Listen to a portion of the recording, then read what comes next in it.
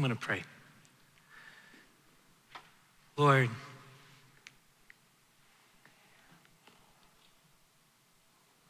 I believe, and then I don't believe, and then I believe again, and then I don't believe, and I feel tormented sometimes by that. But I pray that even this morning, I could trust the good news. And I do pray that for me, deep in my soul, and for my friends here, that we would experience being empowered by your Spirit to know something that scares us and overwhelms us, but will give us life. That's what I long for today. Amen. Hey, I need a little help. I need a couple people who could help me kind of tell the gospel. Now, that's a little intimidating. Here's all you'll have to do is you have to be somewhat comfortable with throwing a ball and kind of catching. You don't even have to be great at catching.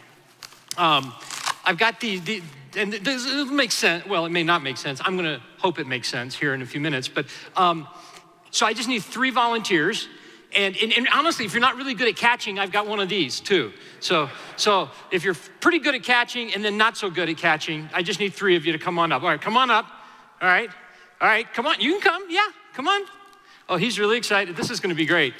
All right, okay, stand right down here. We're all gonna play. Which one do you want? You can take that one, all right. Do you want the big one? You don't need the big one, all right. You don't need any. I want you to use that. That'll help me as I'm telling my story. So that's gonna be, put that on the hand that you usually use for a glove. All right, Ted, no offense, but that's what we think of you. All right, all right. All right, so there we go. And I'm gonna get one too. Everybody got a couple balls? All right, here we go. So let's play. And so here, let's just practice one time. We're not trying to throw it hard, just kind of throw it underhand, okay? Throw me the ball underhanded. And then it will stick on our little paddle things here. Well, maybe it won't. All right, here we go. Let me throw it to you, Ted. All right, there we go. Oh, there we go. That's how it's supposed to work. All right, okay. Let's see if yours works. All right, there we go. Nice. Oh, you're gonna have to take the ball off of there. That won't work. We can't have more than one gospel going at a time. Crap. All right, that was a false gospel. All right, here we go. All right, here we go. Nice, there's a good catch. There we go. Okay, it's catching. All right, here's how the story goes. You guys keep playing. You can throw it to me every once in a while. I think, for my purposes, that ball represents love. Well, yeah, love in general, but sort of specifically even God's love. And so if you want to get loved, what you need to do is to get somebody to what? Throw you the ball, throw me the ball. So I need the ball. Mine does not stick, however. Okay, all right, that's good enough. That's enough. All right, thank you guys. Give them a hand. All my little, you can put it here. All right. Thank you, all my little evangelists there. All right. So here's what I have believed all my life. And I've intuited, and I'm guessing, may not be true for all of you, but for many of you, I have had this experience that I don't feel loved. I remember as a child, my parents loved me, but I can't say I always felt loved. I always felt a little out of place. I felt a little bit weird at school, junior high, that feeling that there's something a little wrong with me. And now as an adult looking back, I think a big part of that was this sense, I don't feel loved. And if I want to be loved, I need to get people to throw the ball to me. And then as an adult, I noticed people were throwing the ball to me. My own story with God and with the gospel is I believe with all my heart that God loves you. But I didn't feel very loved by God. And I treated God as in some ways we should in this sense, like a person. I wanted him to love me, so I thought it was just I needed to get more of his attention. And I noticed that God was throwing the ball. But the problem was the ball for me never sticks. You see, my paddle, unlike those, is broken. My paddle doesn't have that part that makes it stick. It's smooth. And it dawned on me. The problem is not primarily that no love is coming towards me. The problem is that part of me that makes love stick is broken. And in fact, what I discovered was the more I tried to get the ball thrown to me, in fact, it made it all the more apparent and the feeling deeper that I wasn't loved. I don't think, well, let me back up. I know I'm weird, but I don't think in this case I'm all that weird. I think that's kind of the human story. I think this is, in some ways, another story of the gospel. There is a part of Scripture that we're going to look at today that I think, for me, has been a big part of this story of repairing that part of me that makes love stick. I'm going to read it for you. It's found in Ephesians chapter 3. It's a prayer that Paul writes to his friends in Ephesus. We're going to interact with this story. I'm going to tell you some of my own interactions with it. And then we're going to practice a little bit and see what happens. Ephesians 3, beginning in verse 14. When I think of this, I fall to my knees and I pray to the Father, the creator of everything in heaven and earth. And I pray that from his glorious and unlimited resources, he will empower you with inner strength through his Spirit. And then Christ will make his home in your hearts, in your hearts as you trust in him. Your roots will grow down into God's love and keep you strong. And may you have the power to understand, as all God's people should, how wide, how long, how high, how deep his love is. And may you experience the love of Christ, though it is too great to understand fully. And then you will be made complete with all the fullness of life and power that comes from God. I want to make just a couple comments about this passage. One, as I read this, and it says that I pray that from God's glorious, unlimited resources, he will empower you. That all of who God is, it's going to take all of God to fix this part of us. That this is a big issue. And that he is invoking, in a sense, the entirety of God for us as people to begin to grasp and experience that we are loved. Now, I want to make a little distinction real quick. I said it earlier, and I want to reinforce it. I'm not talking about your belief that God loves someone else. My hunch is that's not that hard for you. That's what's the weird part. Like, I fully believe the gospel. I fully believe that God entirely loves you. I'm the one who feels a little disqualified.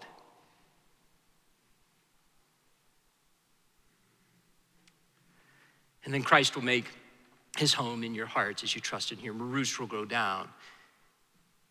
And may you have the power to understand, as all God's people should.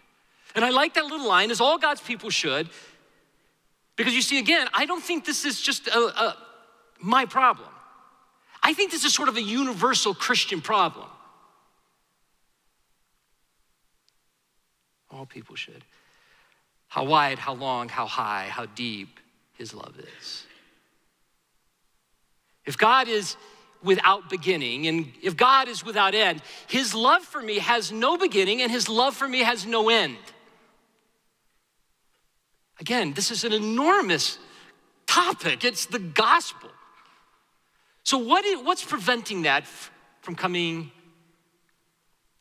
Well, now we come to this little conversation about faith. And I will own that I'm kind of rethinking that in my own life. What is faith? And what happens with faith? I'm open to changing this because, like I said, I'm just kind of working some of this out. But I think I've noticed a fatal flaw in my thinking about faith, and that was that I thought that faith was primarily a force that I enacted. That faith was some kind of, I don't know, energy that I mustered within me, and then I somehow did something with that. And I think I've been totally wrong. I think it's almost the opposite of that. And the way I picture it is it's currently, it's like a swinging door, like a door, like one of these doors. But it only opens one way, it only opens in this direction. And I believe that at the fall or somewhere along my experiences with my family and with my mom and dad and in junior high and all of that has somehow forced me to put my shoulder against that door. That it is my energy is actually expelled towards keeping the love of God on the other side out of my life. You'll notice in Scripture, wherever God shows up, people are afraid. And it's not just when angels and light, it's like in the Gospel of Luke several times, Jesus just heals somebody or he casts out a demon, and the next phrase is, and the crowd was afraid. Because the extravagant love of God is an undoing. And all of my weight is against the door, and in fact, I believe it's because I'm scared. Because see, I'm scared of what would happen. I would lose control. I would lose my ability to be kind of in charge. I lean against the door, and I like, in a weird sense, even though it kills me, I like my food addiction and my alcohol and porn and whatever else you might have. It helps me hold that door closed because I can control that. I think faith, or at least one way to maybe begin to think about it, is when I'm so tired of holding the door closed. And the Bible uses lots of words. I receive, or I believe, or I say yes, or I surrender, or I give up to the truth of God's love wanting to come inside of me. Behold, I stand at the door and knock. And Jesus is saying, quit leaning against the door.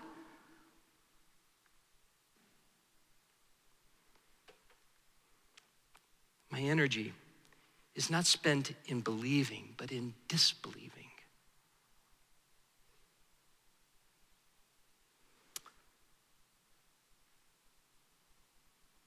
A couple of weeks ago, when I was here, I gave you a glimpse of a story that I've shared a few times, and so some of this might be a little redundant, but I wanted to sort of flesh out more of the story than what I shared because I was limited by time a couple of weeks ago. That was the story about my dad. My dad was an American spy. He worked for Army intelligence, and he was stationed in Stockholm, Sweden, and that's where he met my mother. And my mother was a Swedish citizen, had never been to America, but anyhow, they fell in love, and it wasn't illegal or anything for somebody in his division, but when you married somebody who was not an American citizen, or when you married, period, you were out of the covert operations kind of field. And so within just a few months, my dad was reassigned back to the States, and actually he was just moved over to the Army National Guard, but they had gotten married, they'd fallen in love. And I don't know all the details, I don't know if he hadn't thought through that or if this was his ticket out, but long and short, my dad and mom married, and then my mom, a 20-something-year-old young Swede, landed in Birmingham, Alabama in 1958.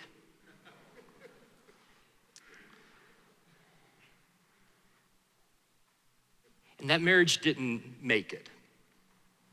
But they had now 2 children, and my mom couldn't go back to Sweden. And so she raised us as a single mom there in Alabama. So all my memories are about wanting to be connected to my dad. My mom remarried when I was 6, but she doesn't pick men well. And I just know that longing. I always wanted my dad. When I was 11, we moved to Colorado, and I spent my summers in Alabama. I do not have any memory, and I think this is true, I never once did anything that I know of to make my dad mad. I never said anything to him. I never shared my feelings with him about how hard it was, how much I wanted him. I never once shared how I invited him to my high school graduation, but he wasn't there. How I invited him to my wedding, but he didn't come. I invited him and told him about the birth of my daughter, but he didn't come. And the birth of my son, and he didn't come. And then when I graduated from seminary, he didn't come. And how I wanted him so deeply, but I never told him. I was too afraid because I just wanted him to like me.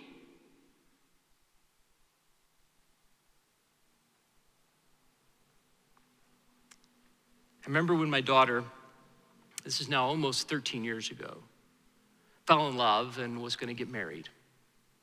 And she had planned this beautiful outdoor wedding up in the mountains of Colorado. And I invited my dad. We would talk on the phone. And he said, "Hey, son, I'm going to try to be there. I wouldn't want to miss that." I remember I walked my daughter down the aisle, and then my father-in-law prayed a blessing, and then he and I switched, and then I began to officiate that wedding. And I remember like yesterday, as I am sharing this, as I'm doing sort of the sermon, I'm doing the wedding, I can remember looking out over the audience, a couple hundred people. And I remember as I'm speaking, I'm thinking, damn you. This will never happen again. I am never again going to be disappointed by you because he wasn't there. And I made this little vow. And I'll be honest, it felt good. Like it felt so smart. I felt like so stupid. Like I kept getting set up, and now I'm done with that. I shared that with my spiritual director, how I had this revelation and how I was free. She was not on board with this. And I honestly was a little surprised. Like I could tell she's a little bit, she's trying to be spiritual directory. So she's trying to be nice, but kind of going, I'm wondering, is that, basically she's going, I'm not so sure that was God. I shared it with my best friend, and same response. Not so sure that's such a great idea. Making vows to close our heart. It happened that at the end of that summer, just a couple months after my daughter's wedding, I was going to be, I was part of a team that traveled around the country speaking, and I was speaking at the Coliseum in Atlanta. And my dad had never seen me really preach. And we were talking on the phone, and my dad lived in Alabama, and I said, hey, I'm going to be there in Atlanta, and I invited him to come. And he said, yeah, I'd really like to be there. I was sharing with my spiritual director, my friend, and they both suggested that maybe this would be an opportunity to share with my dad the feelings that I had experienced. And so I remember being at the conference. And it was that big auditorium. And there's like balconies and lights. But my dad was a big man, 6'3", 400 pounds. And I can remember his silhouette. I mean, I knew it was him. I could see him. The next day, that night, he drove me back, and the plan was I would spend the night at his home, and then the next day, we would spend the whole day together. And we were driving down the road. We had gotten in the car. We were going to have this little adventure together. We'd only in the car about 10 minutes. I was driving, and I looked at him and said, Dad, I've got to tell you something, and it's really hard. I got to pause for just a second. I want to go back. I want to go back to the wedding.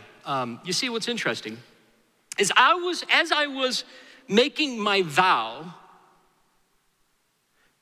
I was also preaching a little sermon to my new son-in-law and my daughter, and it was this passage that I was preaching. And mostly what I wanted them to grasp was that God's love for us is extravagant. That was the words I kept using.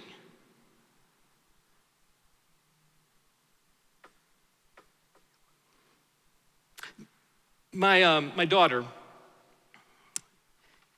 has always loved dogs. Not little dogs, big dogs. And at that time, my wife and I were trying to figure out what we could do for some extra income or for some retirement. I didn't have any. And so I had bought a sort of a fix and flip little Victorian home very near here in the Highlands. And I was going to rent that out or sell it. And so I'm working on it, and Chris and Carla are going to be getting married, and they came to me one day and they said, hey, Dad, this is a really nice house. Like, I mean, I was working. I completely redid everything, knew everything. I had just finished laying brand new hardwood floors. And Carla goes, hey, Daddy, do you think it'd be possible for Chris and I to rent this from you? Oh, I don't want to do that. But I thought, okay. The eviction could be a little dicey, but I guess I'll try. And so we came up with a deal that was good for them and not for me. And then she came to me and said, hey, Daddy, do you think I could get that dog now? I said, oh, Princess, not on your life.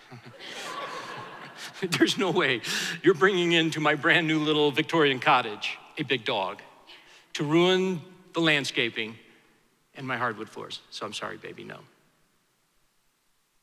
I had a few weeks to get ready for this message. And I kept trying to think, how can I share with them? How can I help them grasp that God's love is extravagant, more than we can ever hope or dream? And I thought what I could do is I'd just reach back into some memory I had of when I maybe did something like that for Carla, and I didn't have one of those memories. I was confronted with the fact that I was way more interested that they become and they act like good Christian kids. Not because I'm so worried about their souls, but I'm worried about what it makes me look like as a pastor and as a speaker. And I, as you can imagine, knew what I had to do. So there came a moment as I am trying to express both my remorse to her that I did not demonstrate in the way that I think I should have, God's extravagant love, and that I wanted to do something different. And in that moment, a friend of hers stood, and Carla caught my eye and turned and saw the friend coming forward with a puppy. And she just wailed, like a wail of joy. Like, I'll never forget that moment of the little puppy and Carla in her white dress holding that puppy. I didn't think through everything completely. And we're just huddling there, and she's sort of sobbing with, it was amazing. It was amazing. And it was transformative. It was transformative. I can't forget that moment.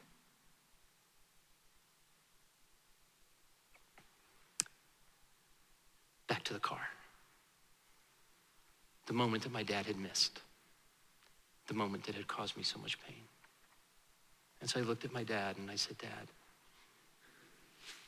I gotta tell you, when you weren't at Carla's wedding, it killed me. And I feel like I just gave up. And in that moment, my dad began to sob. He literally wept for hours. And he shared with me things that he had never shared with anybody about his own secret life of addiction and shame.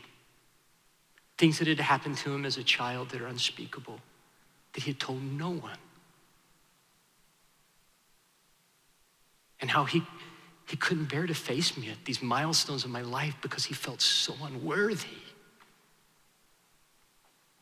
And he wanted to be there, but he couldn't.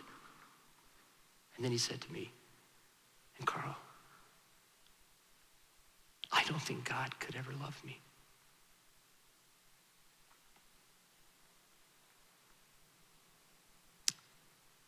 And the rest of the day,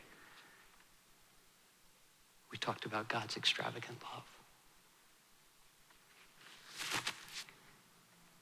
And that it has absolutely nothing to do with us. And in fact, maybe it was even then that I began to flesh out this idea of what is faith. And maybe faith begins when I stop trying to get God to like me. That as I surrender and I confess, I don't have any tricks that can get your attention. I have to trust the gospel that you do love me. Dad and I had this amazing conversation. He, from the airport, he dropped me the next day at the Atlanta airport. He called a friend he had not been in contact with for 10 years. Shame had fractured almost every relationship he had. And he told the friend, I feel better than I felt. I don't know when. I feel lighter. 2 weeks later, when the phone rang, and it was my stepmother on the other end of the line, I knew in that instant what had happened. I don't know how, I just knew. And my dad had died of a massive heart attack. So 2 weeks after that moment, I flew back to Alabama and did his funeral. And I shared about God's extravagant love.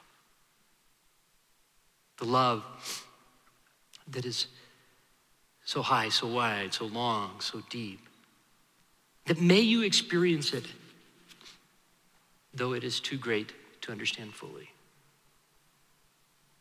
See, it doesn't come because I can share with you all the Greek words that will make sense and show the formula of how it's going to look, and then you just connect a couple little dots and there you go. It comes somehow with the full weight of who God is. It comes as we believe the gospel. I want to share one more story with you. This is from the life of Jesus. And I'm going to read this. I don't want you to look it up. I want you to listen. It's not a long story. If you wouldn't mind, I think it might be helpful if you closed your eyes even in just a moment when I read it. But before I do, to give you the context, this is about a widow. You don't have to be some Bible scholar to just sort of imagine back a couple thousand years what it would be like to be a Jewish widow in an occupied land. Women were already at a huge disadvantage. Unmarried women had almost no economic recourse. They were beholden to their family, brothers, dads, whoever was alive. There was a few things they could do, but not much, and always at the very, very lowest. But this woman was lucky. She had been married. She had something. She had an opportunity, but he died because she's described as a widow. She had buried her husband, but at least she had a son. At least she had what we seem to infer in the passage, a teenage boy. He could take care of her. She loved him. I'm sure they must have bonded over this experience. It was her only child. And just imagine as he gets sick, as she sees him begin to wither. Of course, her great love for him, but then the fear. And that's where we pick up this story.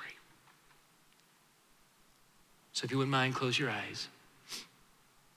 And I want you to be the widow of Nain. Regardless of your gender or your place in life, you're a Jewish widow in an occupied land. Soon afterward, Jesus went with his disciples to the village of Nain. A large crowd followed him. A funeral procession was coming out as he approached the village gate. The young man who had died was a widow's only son, and a large crowd from the village was with her. When the Lord Jesus saw her, his heart overflowed with compassion. Don't cry. Then he walked over to the coffin and he touched it. And the bearer stopped. Young man, I tell you, get up. Then the dead boy sat up and began to talk. And Jesus gave him back to his mom.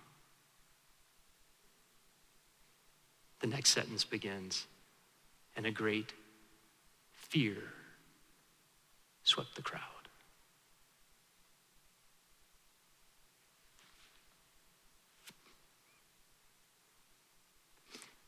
You see, here's my dilemma. I believe the story is true. I don't have any reason not to. I believe that Jesus can do those kinds of things.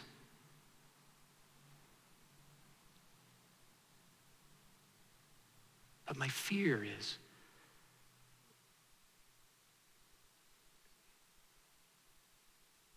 will he do that for me?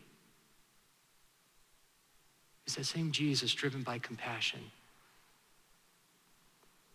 for me?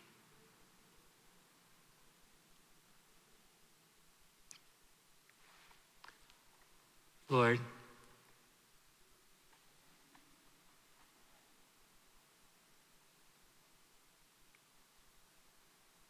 I know in my heart I resist your love. I'm afraid. I'm just afraid. I'm afraid it actually is true.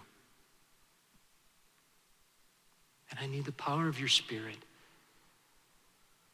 to quit pushing against the door. I need the power of your Spirit to surrender, to believe that it is true, to trust the gospel. So once again, I repent, I change my mind, I want to think differently. So I pray for me and I pray for my friends here.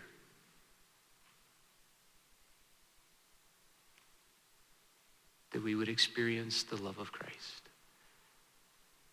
long before we fully understand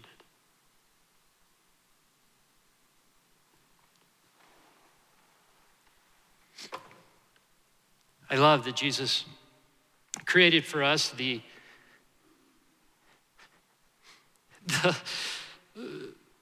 constant reminder, knowing, not in a shaming way, but how easy it is for us to forget. I love that we had this experience of remembering the gospel, knowing that it is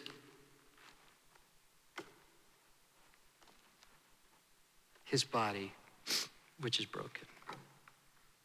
Every time I experience the Lord's Supper, I say these words to myself. It's not up to me. I think in just a few hours after this moment when Jesus cries out, it's finished. That's what I try to remember. It's finished. All of my striving, all of my instincts that I have to get attention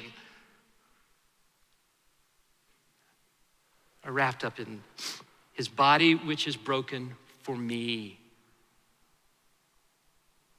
And I love that the wine, the dark cup being the wine, and the light cup will be the Jews. And there will be a gluten-free option to my right on the left of the stage here as you face it. Jesus said, this is my blood, which is poured out for you. This is the new deal, the new covenant. It means a deal, I think. And here's the deal. It's not up to you. I don't need your help. In fact, I want you to just surrender. You're trying to help is only going to make it kind of worse. You know what? Hold on, Yep, I did it right. Sorry, I wanted to make sure. So this is the juice, that's the wine. And it says on the night that he was betrayed, he took the bread and he gave thanks. Thank you, God. Thank you, God, the pressure's off me. And he then later gave the cup. Thank you, God. Thank you, God. The gospel is true, not just for the world, but for me. And there is nothing more extravagant than a feast of a Savior who loves us. So we invite you to come and taste that the Lord is good. I'm going to give us a moment to be silent. I'll let the people that are going to distribute come up. And I'll just say a little blessing at the end of that.